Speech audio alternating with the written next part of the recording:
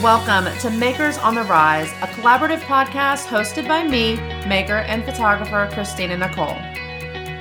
Makers on the Rise is for product-based creatives who own their own business and want to learn how to grow a profitable, sustainable, and scalable brand aligned with their personal values and goals. Tune in for real conversations and coaching focused on elevating your brand. Are you ready to rise?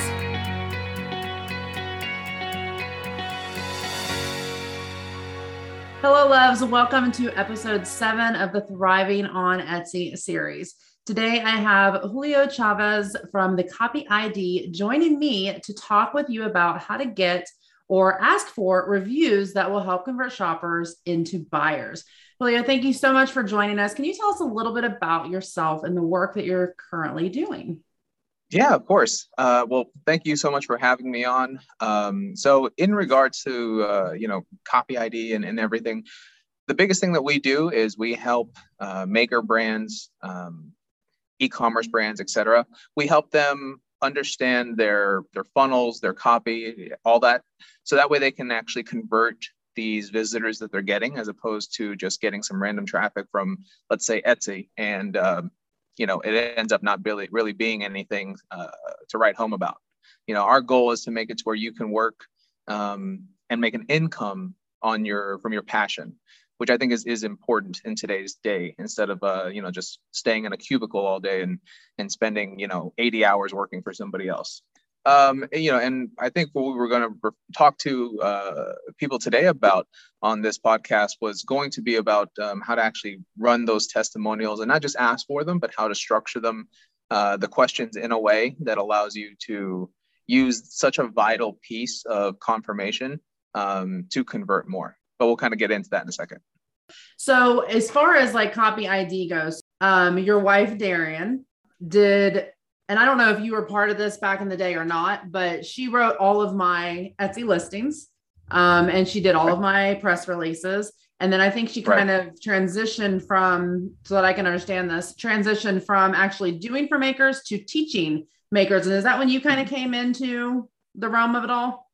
Yeah, I was a corporate sales manager for a long time. And so I know she was doing this, and she was trying to explain to me about, the importance of copywriting and understanding all that. And so in fairness to her work, she was the one that, helped you out for sure. But, I think since the beginning, I was at least influential. I was able to say, hey, maybe you should talk about this because it's about sales at the end of the day. Like one thing that I think a lot of people fail to understand is that yes, you want to write in a way that is communicative with your customer, but at the end of the day, you're still there to make money, and you're there for them to make a purchase from you. So it's a very simple sales thing that happens all the time. Whenever I would train employees, it was just, there's usually two extremes where it's like either the person has no care or empathy for the customer and they just care about a paycheck at the end of the week. And then that's like that sharky cart salesman-y bad rap that, salespeople get. Or you'll have the opposite end, which they're like, I just want to be their best friend and be so no pressure that you never actually make any money because you're never actually asking them to make a purchase. And then you're just then you're just best friends, but then they buy from John Doe down the street, and that John Doe's, jewelry is fake or cheaply made or outsourced or whatever. You know what I mean? Mm-hmm. Find that balance, like that middle ground. Right. So that's sort of my thought process in terms of all sales training. In general, Darian was the one that handled it. I came in towards the back end when she started actually coaching and whatnot, because we moved from Texas to Hawaii. And I was like, hey, let me help you out. Let's start this whole, home business thing. Yeah, it's been going ever since. We've been thoroughly enjoying it. Darian is also active duty military, so she has taken a bit of a step back in terms of hosting Copy ID and whatnot. For right now, it's primarily me. So again, anybody wants to reach out, feel free to hit me up. That's awesome. And I've loved, and thank you for answering that question, because I was just wanting to understand kind of the dynamic of where it kind of started and how it's grown. It's so fun when you've been in the industry long enough to where you can actually, because we're always evolving and changing, right? Like, and being able to I met her probably back in 2000, maybe early 2016, but being able to watch everything, evolve and, how things change and move and you go into it. And then I love that you guys partnered up and worked together with that, because the point that you made about sales is so incredibly important. And that's a misconception in regards to product photography as well, because you and I talked about this at one point. Copy and product photography are actually very similar in the sense that it's all about attraction and conversion. So providing people with the right information, whether that's visually or verbally, is super important. So let's jump in regards to Etsy sellers. So one thing that Etsy sellers I see a lot of times in groups, Etsy sellers will ask like, hey, I sold, my first couple of products. How do I get reviews? Or can I ask for reviews? Or can I even communicate with the customer? So can we talk about reviews just in general, and how is it appropriate for Etsy sellers to be asking for reviews? And if so, kind of how do they go about doing that? Sure. So when it comes to Etsy itself, it's sort of a little convoluted, and just because primarily Etsy wants the person, they want to be in control. So they'll send Etsy itself, the company will usually send an email asking, for some sort of survey feedback, like rate this seller. That's not good enough for you. The reason why is because even if people enjoy it and like it and everything's going great, as the consumer, I don't understand what it is that you need from me in your business. So what you'll end up seeing, and I'm sure a lot of the listeners are going to already experience this, or they're going to be experiencing this, is they'll get, 5-star reviews, but all it says at the end is like, love it or pretty. And that's just not enough. That's not enough to convince anybody anything. Like if you just took yourself out of it for 1 second, made yourself completely objective, and you just said, okay, if all I could base my purchase decisions on is a picture of this image, I like it, but I don't know anything about the seller. I don't understand how, well it's made. For all I know, it could be made in a factory in China somewhere. So let me just look at this. And I look at this review, and this review says 5 stars, and all it says is pretty. Like, how likely are you to make that purchase of that $400 ring? Like that it doesn't connect in a way that says, oh, okay, I trust the seller. Oh, okay, I understand that this is great value. I understand that it's well made. I understand that if I order it, I'm going to actually get it in time for my event or wedding or whatever it is, so those are the things that I try to really push in terms of testimonials and reviews for particularly e-commerce brands, but it really works regardless of whether it's B2B or B2C. It's just one of those things that is sort of a lost and forgotten art form. There's 1.5 million courses and classes and webinars and all that about Facebook ads, but such a vital piece just goes missing. People just say, yeah, add 3 or 4 reviews at the end of your landing page and you're good to go. But it's like, well, what should the reviews say? What should they talk about? Why should anyone care? Should we, what sort of images should I use? What sort of customer should I use? And this is where reviews themselves tie into even something as simple as like your customer avatar, like the demographics behind it and all that, like understanding who is purchasing so they feel represented. Okay. So because you have such expertise in sales, can you kind of break it down for the listeners and kind of explain, I don't know how to put this the exact way, but kind of the sales process. So there's different types of buyers, right? And sometimes buyers buy off emotion, like they're immediate, right? And then sometimes they need a little bit more information. And that's kind of where, as they go through, they get closer to buying, and correct me if I'm wrong, but when they get closer to buying, that's when they're starting to look at their reviews, right? They need just a little additional information to kind of push them over the edge. So can you kind of, with your sales experience, can you kind of talk us through a little bit of like that buyer process of like, hey, we found the listing, or hey, we're getting closer to buying, and how critical like a review can actually, like the role it plays basically, and actually finally getting them to click that add to cart button? 100%. So I'm going to break this down in kind of two different ways. So if you're thinking about the different kind of personalities as far as like the way people buy, whether it's someone who's super detail oriented and they're going to read every single word on this listing, or you have people who like, they just see it, they love it, and they want to just like reach the bottom, or you have people that are even like, I don't know, emotionally invested in your company and they want to really know all about sourcing material and all that. All of that really ties into the reviews that you're going to end up having. And more than that, even those different personality types are going to be looking at your reviews in different parts of that funnel. So I'll give you an example. If somebody is like super no nonsense and they're just like, you know, they know what they want, they're the kind of person who just walks into a store, says, I want this, wrap it up, let's go, as opposed to doing all the shopping or getting to know what the material's made out of, et cetera, et cetera. So that person will look, and I'll just say use Etsy as an example, since this is what we're primarily talking about, but it's really regardless whether you sell on Amazon or your own website or whatever. What they'll instinctively do is they're going to look at the image, they're probably going to look at the price, and then they're going to look at the little 4-star, 5-star review thing on the bottom, and it'll say like 7,000, and it'll have 4.5 stars, and then that's something that right there. They don't care about the details. They don't care, like who's making it, why it's made this way. They just go, oh, cool, yeah, $200, 7,000 people like it. So it's a confirmation of them saying, I want to get this. They may not even actually read it, but they might skim through one or two just to see the top ones, and then they hit buy.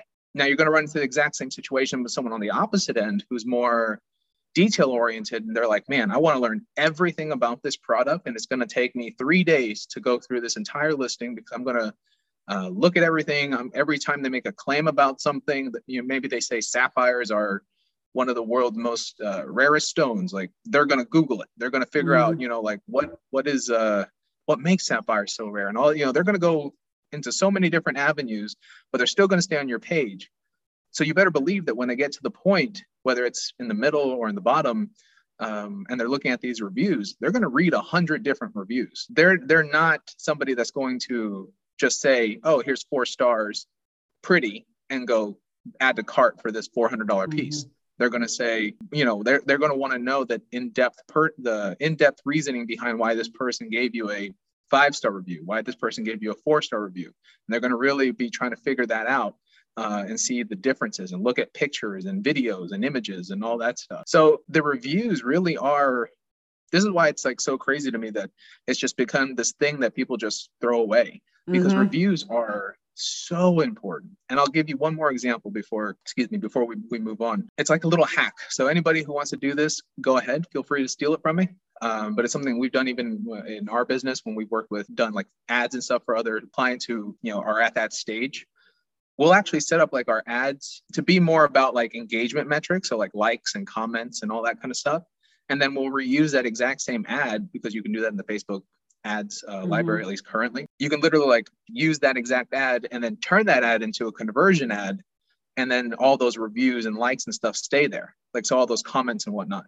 So the reason why that's important, you've probably done this on Instagram a million times, where you scroll through something and let's just say it's some software, right? Let's say it's a software to show you how to post, like almost like a buffer, we post on your social media for you. Start free now. Okay. And almost like you just look, and if there's like one comment and you click it and you open it and it just says like fire, or it has like an emoji or something, you don't have this visceral reaction of like, wow, this company must be impressive. This company must be killing it. They must really be competitive with Buffer, et cetera, et cetera. You just think like, you don't even really, it just doesn't, you become neutral. You don't hate it, you don't love it. And in the world of sales and marketing, neutral is death. Like people who don't care about you, that's the worst part. That's the last thing you want. And then let's say you keep scrolling on that Instagram feed and you see this other one, another one that's just like it, but instead it has 1,000 comments, it has, 12,000 likes,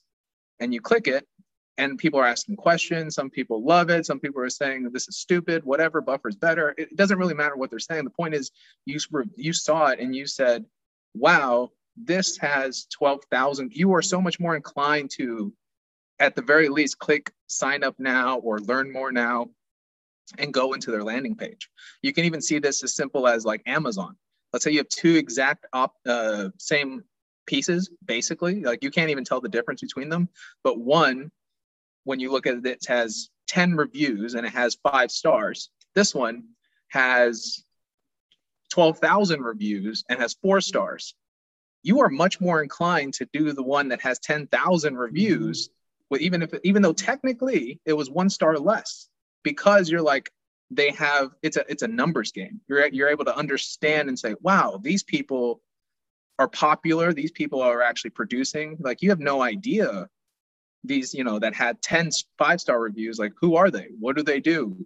How do I know that this company is even legit?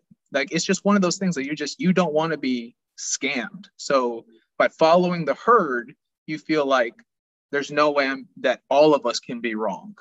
If that makes sense. It makes total sense. And it's so interesting that you brought it up, because as you were walking us through that, I was thinking to myself, like, he's so right. We do it without even thinking. Like, when you're scrolling through, just say Facebook, and you see an ad and it has no likes, no comments. It's like your interest isn't even like you scroll. But if you see an ad so the ad grabs your attention a little bit, and then you notice that it has 1,000 shares and 2,000 comments, you're like, ooh, people are talking about this. People are sharing this. Exactly. What am I missing here? What am 100%. I not a part of? Because not only do we not want to be scammed, we have that herd mentality that we want to be in the know, right? Like, we want to know what people are talking about. So that's super, because I never really thought about it that way. Like, especially being photography person, visual person, we're always looking at, visuals and copy that's going to like attract and stop people in their tracks. But that's just that next step so that's the attraction phase, right? That's grabbing their attention, getting them to actually stop. But by people engaging and participating in that conversation, it does definitely entice you to want to be a part of that.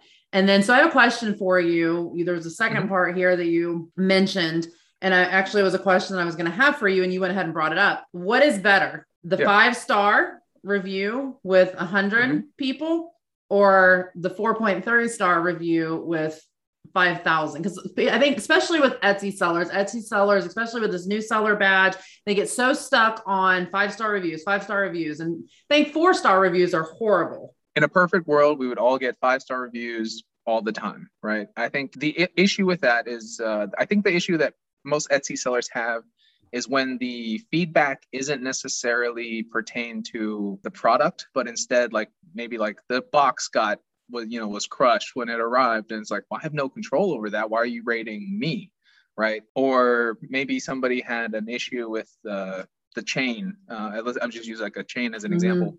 And, you say on your thing, you go, no refunds past 72 hours of receipt or something like that, right? Let's just throw a random example.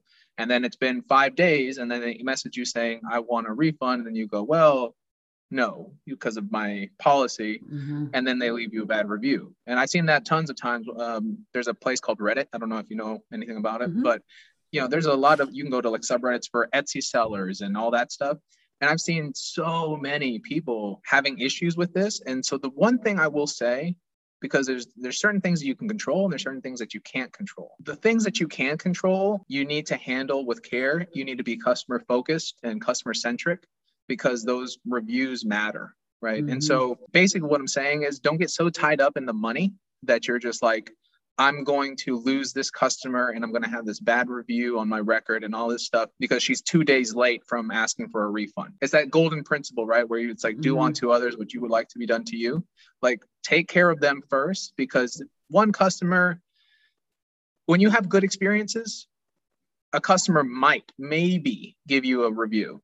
When you give a bad experience to a customer, they're going to tell everybody and their mom. They're going to post it on Facebook. They're going to post it on Twitter. They're going to make a TikTok video saying how crappy this product is or how terrible you are as a person.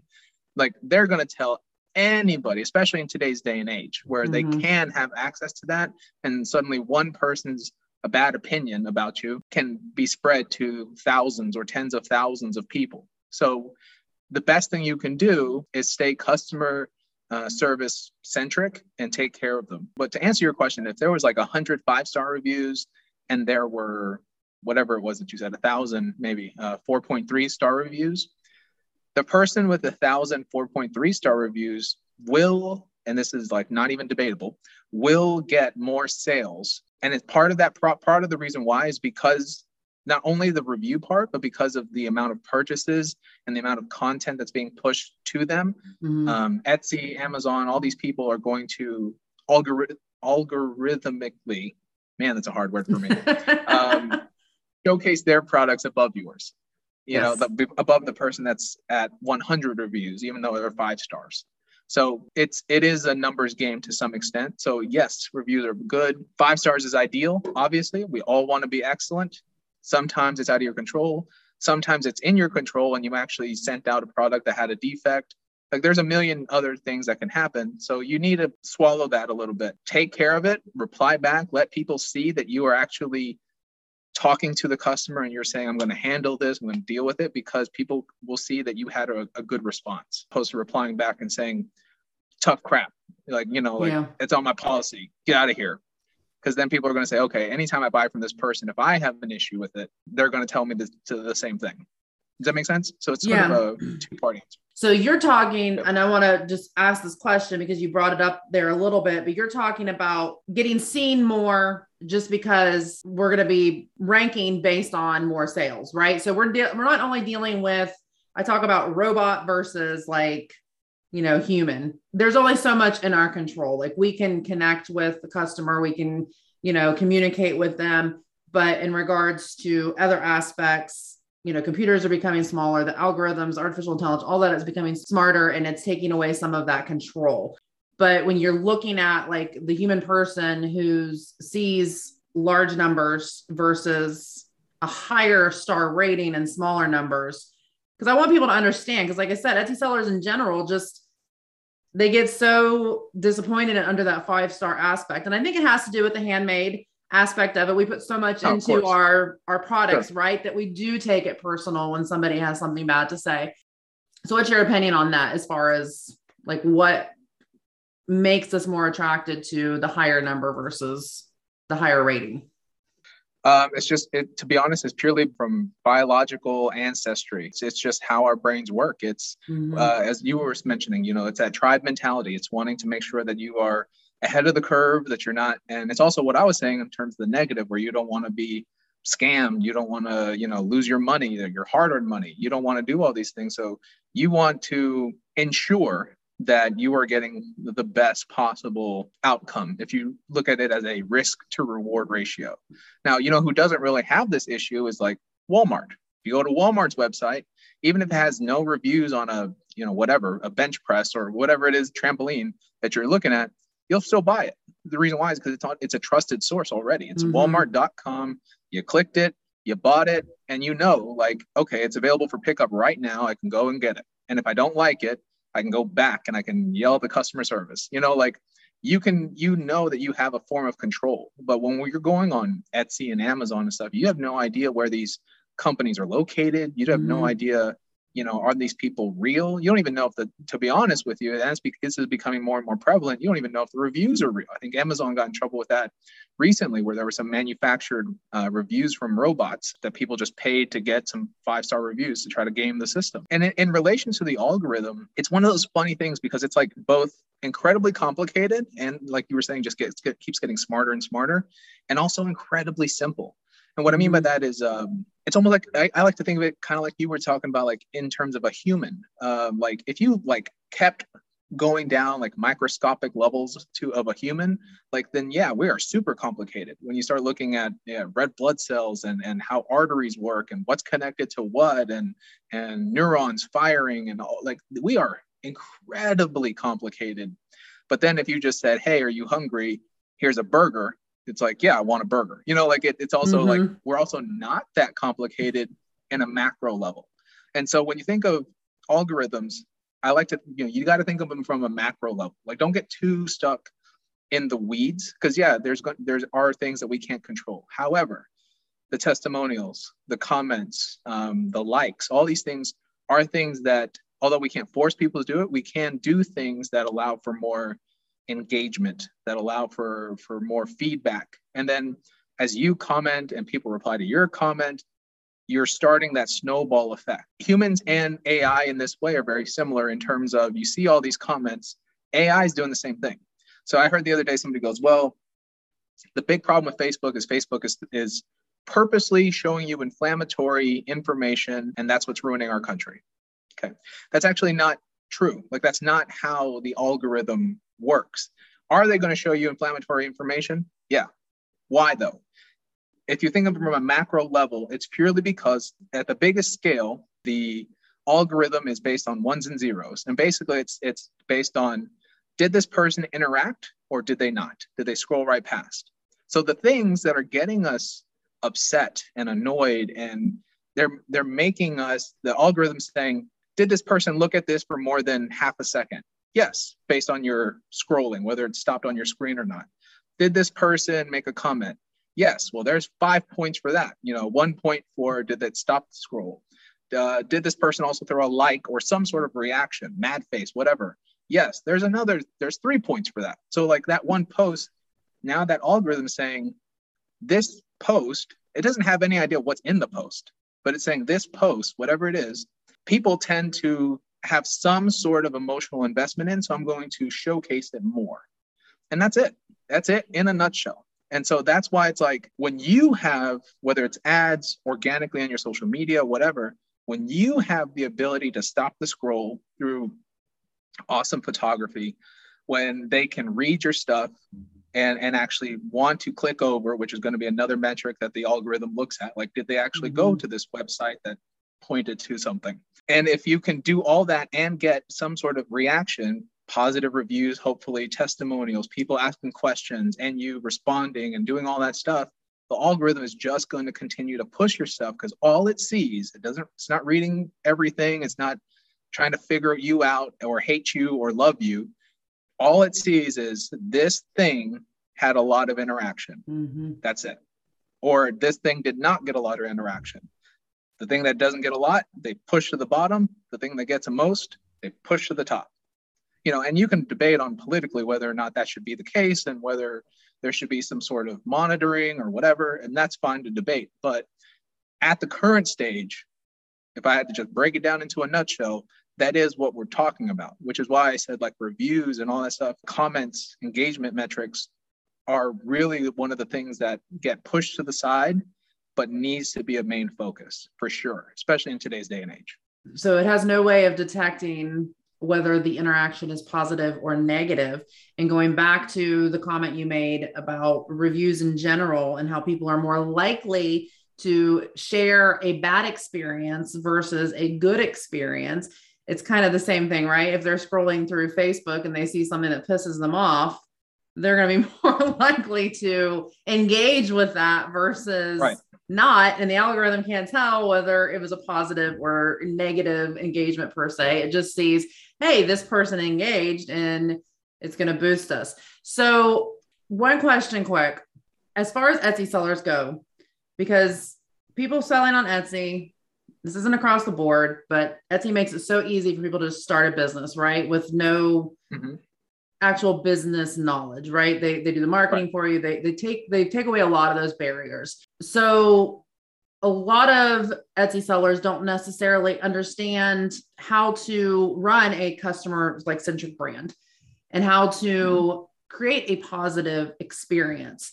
So do you find that there's certain like elements that a lot of Etsy sellers are experiencing where they're going to get more negative reviews? Like when you go into creating this concept around positive reviews and getting people to, leave reviews, are we talking about removing some of the barriers that may cause negative reviews? Or are we just talking about like, hey, let's reach out to this customer and find a way to get them to leave a positive review?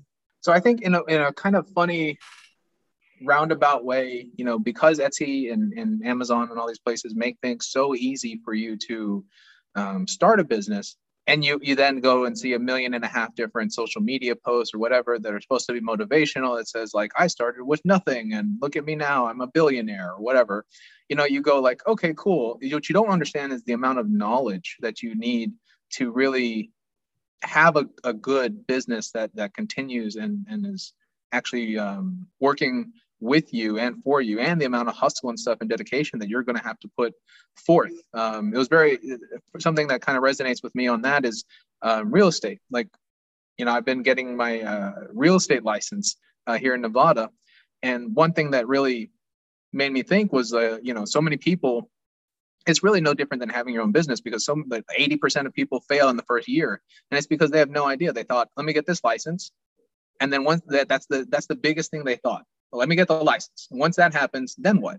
How are you getting traffic? How are you getting people to buy? And these are all the same situations that you're going to run into as an Etsy seller as well. So you really need to, before you start or while you're starting, and for those of you that are struggling right now, you can kind of backtrack, and you need to take a step and start learning, right? And not just look at random posts and say, well, I'm going to try to just, read a bunch of free blogs and hopefully I'll figure it out. Because the problem is that you don't know what you don't know.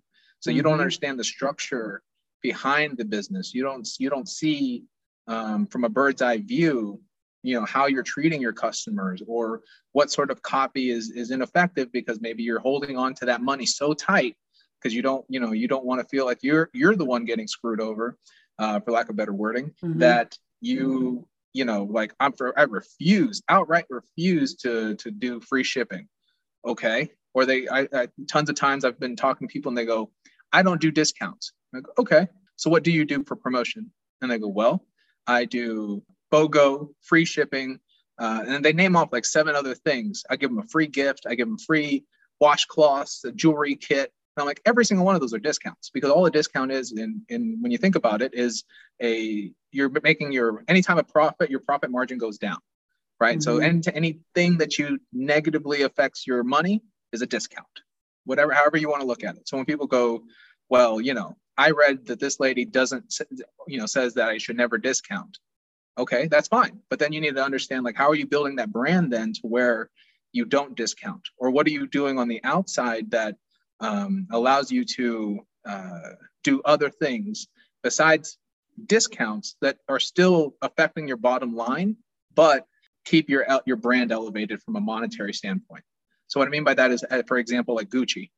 Gucci isn't sending coupons in the Sunday newspaper for 30% off a purse. It's just not happening. They have a certain brand elevation.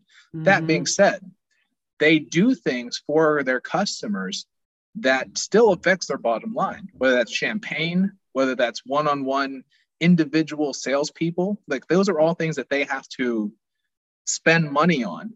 But the idea behind it is that you're not asking for a discount because you have this elevated brand. But it's just another way that they handle it. It's effectively a discount without it being a discount. It's a discount in terms of like almost like service as opposed to monetary. So for those of you that are like, I want a high-end brand, great, perfect, do it. But then let's figure out how we can make this into like a white glove experience, whether that's in terms of how it's shipped or the boxes that it comes in or whatever the case may be. But I'm sorry, I think I went off the rails there. That's okay. Can I mention something quick though? Yeah. I love when we digress. I just love talking about business in general. So we're good. I like to associate that. I know you're talking about discounts, but more so just value. And some people use the term value proposition, but can't remember the name of the book, but you talked about like, you don't know what you don't know. Right. And I told my husband at one point in time, like, as we're learning, you're working with different coaches, or you should be. And we are taught as coaches to create a system that worked for us. Yep. And our system that worked for us is not the end all be all. And the sad thing about a lot of coaching programs out there is they don't teach the principles behind the actual like concept of running a brand or a business. They teach a method that worked for them. So the principle never necessarily comes into play. They're just talking about the specific method that was beneficial for them, which won't always work for everybody. But one of the big things in this, so I went in search of like the concept, like, you don't know what you don't know. And it was like it's just a book on like, basically like it was an MBA, like getting your, master's in business or whatever. And one of the first things they teach is creating a product or creating something of value, not necessarily a product, because it can be in your product or your service, but something of value that people want or need. And value can come in so many forms. So I just wanted to kind of put that out there, because sometimes hearing things differently, like you're talking about discounts or all that, but just any way that you can add value, whether that's with your actual physical product or with your service. In regards to more so, okay, so my question was kind of 2-part. It was, you talked a little bit about the first part, I think, which was, hey, what are makers doing that are potentially setting them up for failure in regards to negative reviews, right? Because people are going to want to leave reviews about their bad experience. And then going into the second part of it. So really taking the time to understand what it actually means to run a profitable business is going to help them kind of remove some of that bad experience. Is that kind of what you're saying there? Yeah, in a nutshell. So that's going to be the biggest part to it, is just because you need to be able to learn what to do when you're faced with decisions that are going to be difficult. Because you're not always going to have. Doesn't matter how good your product is or how good you are. There are some things that are just going to be out of your control. And so by being able to kind of plan that out and know ahead of time how you're going to handle this and give the best experience you possibly can, that's going to be a huge benefit to you. So you don't, I recommend coaches and things like that. But if you can even just think about it real hard about like, what happens if somebody says this and what happens if somebody says that? How will I handle it? That at least will get you on the right track. So where you can say, okay, when this eventually does happen in 6 months, let me remember that I should not have an emotional response to this and tell this person to just kick rocks. Let me actually take care of this customer because the whole world can see or hear how I handle this. Yeah. And I think you mentioned also as far as like the second part, like how to actually go about getting the testimonials. So do you want me to talk a little bit about that? Yeah, let's jump into that, because I think that's going to be like a big part of the meat and potatoes of all of it, is just understanding like that you should be communicating with your customers. So go for it. 100%. So as I mentioned in the very beginning, like Etsy can make it a little difficult. So you do need to make sure that when you are sending out your products, that you have the like business cards that say, leave your review here, or have a little QR code on the box, or, whatever it is that you can do to do that. You also can message the people directly. And say like, and you can always have a VA do this if you're so busy because you have so many orders, but you can have message them quickly, copy and paste, and say, hey, your product's on its way. Whenever it comes in, I'm going to reach back out to you. Do you mind if I ask for a review if you have a good experience? Something along those lines. And they'll say, oh, sure, thank you, blah, blah, blah. Cool. You establish connection, which, by the way, is super important. I know a lot of people don't like to do it because they fear that people are going to start bugging them, asking questions. They're going to want refunds, right? Like they'd rather like say, pretend like the person doesn't exist. So that way they just, they can take the money and be like, okay, I'm clear now. But it's like, having that aftercare is really something that's going to separate you from the thousands upon thousands of other stores. So that's cool. That's the connection point. From there, once they actually receive the product, let's say you give it a few days after receipt, you can, if you were connecting with them directly, you can resend a message and then give them a link to like a Google form, or you can have that QR code that was in the that was like on your business card that you put in the box. Maybe that QR code or the link that's on the business card directs to the Google form. And I say Google form, there's a bunch of different places, SurveyMonkey, all that stuff, but Google is free. It's not like incredibly pretty, but it's also not ugly. It's just very simple, very straight to the point. So it's another free way that you can kind of utilize their service. So, let's say you put it to Google Forms. Now on the forms, you want to ask questions that direct a response that you want. So what I mean by that is, you don't want to have non-open-ended questions. So you don't want to just say, was your experience good? Because that's a yes, no. We don't want those, because what can you do with that in terms of a testimonial? You're going to take somebody in, on your review and just put, Laura says yes. Like, well, that doesn't do anything for you. So what you want to do is say, like, what was the thing that you loved most about your experience? Because they can't say yes, no. That doesn't make any sense to answer the question. What they can say is, I loved how blank took care of blank, or I love how quickly this got shipped to me, or whatever. Fantastic. Now, I suggest don't make it like 15 questions long, but you do want to come up with like maybe your top 3. Usually the 3 things from my experience that people have issues with is delivery, how quickly it gets actually delivered to you, price. So you need to have a questionnaire, again, an open-ended question that has something in relation to value. And then I said delivery, price, and then like the actual avatar itself. So like how did this help you? You want to talk about like the desire aspect. So it's not just like pretty, this is pretty. You want to understand the consumer. So that in that, for example, using that question, instead of just saying, do you like it? Or even saying something like, what do you like about it? Which is open-ended, is not good enough, because they might just say, it's pretty, right? You want to say like, how did you feel putting this on? Something like that. Make it a little on the woo-woo side, because by doing that, they have to actually have a thought process, and they have to say, when I put it on, I looked at myself in the mirror and I was floored. I looked so gorgeous. Or, my husband came in and helped me put it on, and it was amazing. Or, whatever. Like, those statements is the thing that is going to be reflective when you use them on your site, that's going to push a consumer to actually make a purchase, because you're starting to hit those emotional triggers while also hitting the logic triggers behind them by coming up with the delivery. If you have I'll just say, let's say you have 3 testimonials, and that's all you have on your entire website. Well, one can talk about delivery, how quickly it came. I can't believe that Christina made this so quickly, and it came to me, it's the order said 3 to 4 weeks, and it came to me within a week. She's incredible. That's a great testimonial for that, right? Like, when you talk about delivery.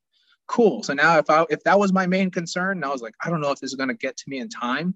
Great. Now I know, like, at least I have more of an inclination to say, okay, I'm going to make the purchase today because I need it, and it's probably going to get here in time. Like, you went from, I don't think so, to, okay, it should. Then you have the other one in terms of price, which is another logic thing. So value. So in this one, it might say like, I can't believe I got something like this at such a good price. Diamonds are incredible. I would happily pay 10 times this. Cool. Because now that person goes, wow, such a great value. This thing is going to look super expensive, but it wasn't that crazy expensive. And it's going to be amazing, right? Because the opposite is cheap. Like, no one wants to say, you would hate a review that said, I bought this and this thing looks like crap, and I think that, I should have bought this for $1 and not $100. So whatever you can think of like a bad review, you want the exact opposite of that. You want them to say, I spent $100 on this, and I would gladly spend 1,000, or 10x or whatever it is, or double even, because it's so incredible. And then those are like the 2 biggest logic ones. And then the last one being something emotional, something that delves into their character, who they are, what they want to overcome, anxiety, depression, self-body images. Like, all those things are triggers that people can say, like, I felt, less anxious. I felt, suddenly my day got so much brighter, whatever it is. Like, those are emotional triggers that make your buyer say, wow, this person is like me. And then they can purchase from there. And this is so back to the communication side of it. So I think a lot of Etsy sellers, Etsy sends out like, thank you for your order. Etsy sends out your item shipped. And a lot of Etsy sellers are like, oh, Etsy does that for me, right? There's so much value in communicating with the customer yourself. Not only are you getting to know them. So a lot of stuff that you're talking about is learning. You mentioned it as like your avatar, ideal customer, dream customer. You'll hear it mentioned all different kinds of ways.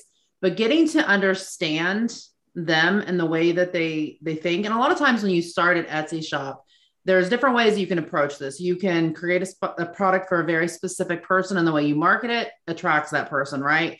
Or over time, especially since you're starting in an Etsy shop, with not having to do a lot of the business side of it, over time that evolves. So by communicating with customers, you start to notice, what are the questions that they're asking me? What are the objections that may be coming up? What are some of the things that they're asking for, they're requesting, and you kind of allow that to evolve over time. But when it comes to, so one big part with that too, is I've heard, and let me know if you would agree with this or not, but I've also heard that when you open that line of communication, people are more likely to message you when they have an issue versus automatically just leaving a review. Is that correct? Yeah, that's 100% correct. And like, and kind of going off what you were saying, what it really is, it comes down to is brand building. Because eventually you want to get away, if possible, from especially when the repeat buyers get away from like an Etsy shop. Like, an Etsy can be a fantastic way if you're not doing paid advertising and stuff to get traffic, but you preferably would want them to stay away from Etsy, because now they're seeing 1,000 other sellers, and you want them to go to your website to continue to purchase next year's ring set or jewelry or whatever it is that you create. So the best way to do that is to, like you were saying, establish that personal connection. I'll just use real estate again as an example, since it's sort of a thing that's been on my mind lately. Let's just say, in this particular example, I am the broker. I'm the person who owns the realty company, and you, Christina, are my agent. You're my sales agent. You're a realtor. If somebody comes to you and they have a great experience with you, they are going to go back to you when they want to sell the house, when they want to buy their second property or third property, or they're trying to make investment properties or whatever. The fact that it's Julio's Realty has nothing to do with it. You can move and just send them a quick message and say, hey, by the way, I am going to John's Realty or Joanna's Realty company now. And guess where they're going? They're going to you. They're not going to me. They don't care about Julio Realty. They care about Christina. And so that is the importance of building that brand when it comes to your own personal business. Like, forget Etsy. You want to get away from Etsy. They're good as a stepping stone, as an introduction piece, as a way to start, build your business. Right. But then you want them to be going to you directly as the person that they go to when they think of, I want a ring, I want a bracelet, I want this, I want that, or their husband or boyfriend or spouse or significant other or lover, whatever, says, I want to go to this place because I know that she likes or he likes the jewelry here. I thought you were going to take that in a totally different direction. I thought you were going to say, this is like Julio's business, right? And I'm an agent for you. And eventually my goal one day should be just because I personally am like, why does everybody not own their own business? Like, who would want to work for somebody else? But in my mind, I thought you were going to go in the direction of eventually I should have Christina's broker business, right? Which is kind of the way that I look at it in regards to Etsy. Etsy is a great place to start, but you want to build your brand on your own land, meaning you want to own your brand, you want to own your space, and you do not own your space on Etsy. But when you can have that Etsy traffic come in and you can communicate with that customer, you can build a relationship with them, and then you can somehow get them, when you move beyond Etsy and you have your own website, you can get them to become a return customer. And that's where a lot of that, the communication is just so important on so many different levels. So my next question for you is, you talked about the Google Sheet, and that was a great way to get potential testimonials that you could, it's a Google Form, right? Google Form. Google Forms, yeah. Yes. Where you can ask the questions, they can answer them. You can in turn put those on your website. You can in turn put those on your social media. It's great just, to get constructive criticism, right? To understand what your customers 100%. Want. But there's really no way that you can utilize that form in regards to actually leaving any kind of feedback on Etsy. Like, they would have to go to Etsy specifically and leave that review, right? Yeah, correct. Okay. So what you could do is, if you're using that as the outreach, an easy way to do it is have them fill out the form, and then usually the form will give you some sort of condensed version of what quick answers.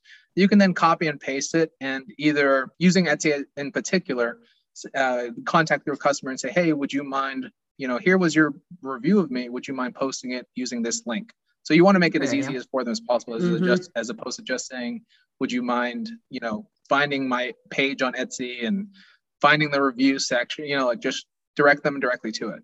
Now, the biggest reason for the forms, though, now that's a great way to do it because you have some control. But a big reason for the form is to start using those for your advertising, for your social media, and for your website. So that's going to really be the thing, as opposed to the Etsy, because again, you want to drive traffic to your website, whether or blogs or whatever it is. So anytime you can take those and you have some really sexy ones, some really juicy ones that you're just like, wow, this really is mwah, this is top notch testimonials. And you can put those, like I said, in your social media posts and all that. Those are going to continually drive traffic. So they are investments, in a sense, as opposed to worrying specifically just from a Etsy standpoint. So I just wanted to make sure I made that point clear, because I don't want people to say, well, it's a lot of work for Etsy and I'm just going to let them do it because I'm busy. It's like, You're not understanding. It's you have to put in the work now, but once you get that piece of information, yes, it will help your Etsy shop if they do post it. But let's say they say, no, I'm not going to post it. That's a waste of my time. Fine, you're right. It didn't help your Etsy shop because they can't post it, or they didn't post it. But it can. You can still take that piece. It's still a testimonial that they willingly gave you. You can still put it on your social media. You can still put it on your website. You can still put it on blogs, and like you can use it for anything because they gave you permission to do it. You can even, hell, you could put it on an opt-in and just put it as like, quote, the best jewelry I've ever had, whatever, end quote. And then it can say, see my catalog, where I have hundreds of other people that felt this way. Yeah, whatever. I know that's not the best copy, but that's just something I just randomly came up with. That little opt-in, they're like, oh, it's a catalog. I can see it. They saw something, somebody had a great experience that resonates with me. Click, email, name, opt-in, go. And now they're on your email list. It's going to help. Yeah. And that's also a great point too. Now, would you require them to, like when they go to leave a review on a Google form, would you require the email? Would you recommend putting a CTA for email sign up on that? Yeah. I think in the Google form, the first two things, which are mandatory, is like first name and email. Okay. Yeah. I don't use them. I can't remember 100% if it's mandatory. I think that's right. Make it mandatory. Okay. But I probably would, just so you have the ability to do that.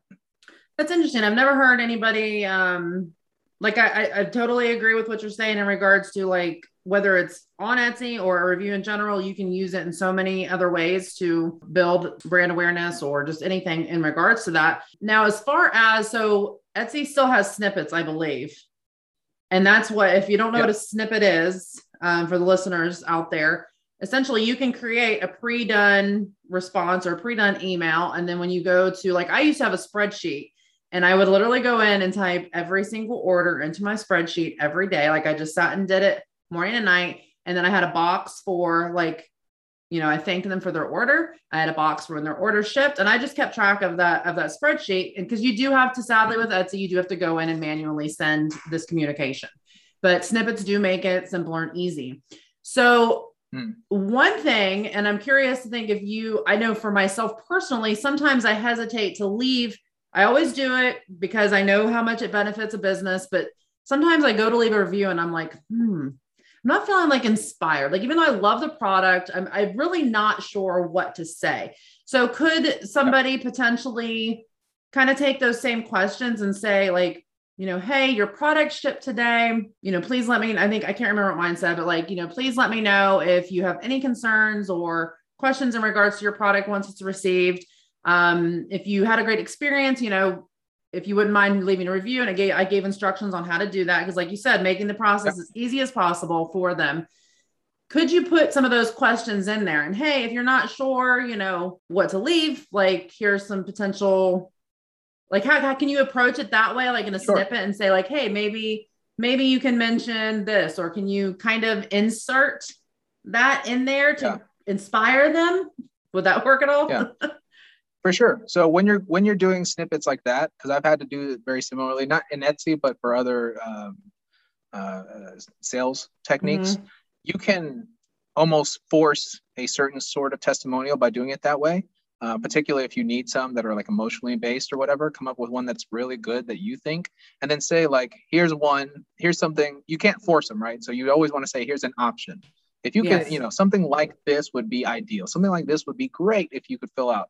Now, a few things I wanted to mention, because they're just something that you mentioned, and it's so simple to do, but it's a technique that we all tend to fall into in our writing, is because as sellers, we want to come from a place of service, right? But we also need to be confident and strong. And so one of the things you said was like, if you had a good experience, take the if out. It should be when you get it and you love it. Like little things like that. It needs to not be ifs or maybes, or even if you have any concerns, they shouldn't have any concerns. Everything was great. They know to reach out to you. You can say like, I love, when this arrives, and you fall in love with it, feel free to reach out and let me know. Here's my direct email. Like they're going to message you regardless of, because you gave them your information when they have an issue. You don't have to actually put it out there that, hey, there's a possibility that you just spent $1,000 on this and then it's going to come in and it's going to be completely trashed. So hopefully I get back to you. It's like you want to just alleviate any and all concerns. In sales, it's basically called reinforcing the sale, right? You're trying to really push the benefit of their purchase and say, like, you just made a great decision, you won, you are incredible and awesome, and everything's going to go so smooth from here. Don't worry about a single thing. I'm taking care of everything. I'm going to deliver this to you on a golden platter. Okay, that's great advice. Etsy has also, at some point or another, when they go into reviews, it's now showing like you can click a button that says customer service, and it will pull up reviews that mention customer service, or shipping, and it will pull up reviews that mention anything about shipping. Do you know if Etsy's still doing that, or if there's like a block set of words that they're doing? I might have to look into this and add it to the show notes, but because I find that very interesting. Yeah, that's a great question. Unfortunately, I don't know if they still are doing it. I did hear about that as well. Okay. I think it's another, just if nothing else, it just reaffirms what we've been talking about, because even Etsy, this billion-dollar company, is understanding that from a keyword standpoint, from a what are people having issues with standpoint, they want to look at specific things as opposed to just pretty. And Etsy isn't going to randomly pick those words. Etsy's going to pick words where they know that those are big objections that are coming in for customers. Like, they're not just going to randomly do that. Exactly. And that actually brings up a really good point, is like, especially if you're using the snippet technique that we were just talking about, make sure you have some SEO going, make sure you have some keywords that are, customer service. I had some great customer service experiences or whatever. So that way, when, if that is still a thing that Etsy's doing, you have some in your back pocket that can be posted that are, people are seeing these customer service centric reviews. That's awesome. Thank you so much, Julio. Can you tell everybody real quick kind of where they can find you? Are you still at thecopyidentity.com, correct? Yeah. So I'll just, in short, we were talking about this a little bit off air, was, as I mentioned, my wife's active duty. And so she's taken a little bit of a step back. So we've been playing with the idea of me just having my own site instead of it being Copy Identity. So I have been building one. It's called Sales Conquest. I'll end up having that, over the next few weeks in social media and websites and all that stuff. And I can give you the, final address and stuff to link up if that's okay. Yeah, I'll put that later in the show on. notes. But in general, if you have any questions, thoughts, concerns, if you want to get some, you want to debate me on some of these things, or, just get some advice, get some coaching, whatever it is, you can reach me at, excuse me, you can reach me at my personal email, which is Julio A. Chavez 116@gmail.com. Now, I will have, a Sales Conquest email eventually, but at the moment, that's just my personal one. You can reach out to me, and I'm more than happy to talk to anybody and help y'all out. Yeah. So if you guys have any questions for him in regards to anything that we talked about in here, in regards to, I'm curious to learn more about what you're going to be offering with sales here in the future. He is kind of in transition, so you can reach out with email, and I will keep the show notes also updated. So just let me know when you get some more concrete stuff on that. But thank you so much, Julio, for joining us. I really appreciate it. I had a lot of fun just chatting business with you. All right, Christina. Thank you so much. And thank you everyone for listening. Are you ready for more clicks and more sales on your Etsy listing? Attract more customers and make them feel confident in purchasing from your shop with product photos that look professional, connect, and communicate the most important information. Transform your Etsy listing product photos with the Etsy Photo 5-Day Challenge at etsyphotochallenge.com. That's etsyphotochallenge.com.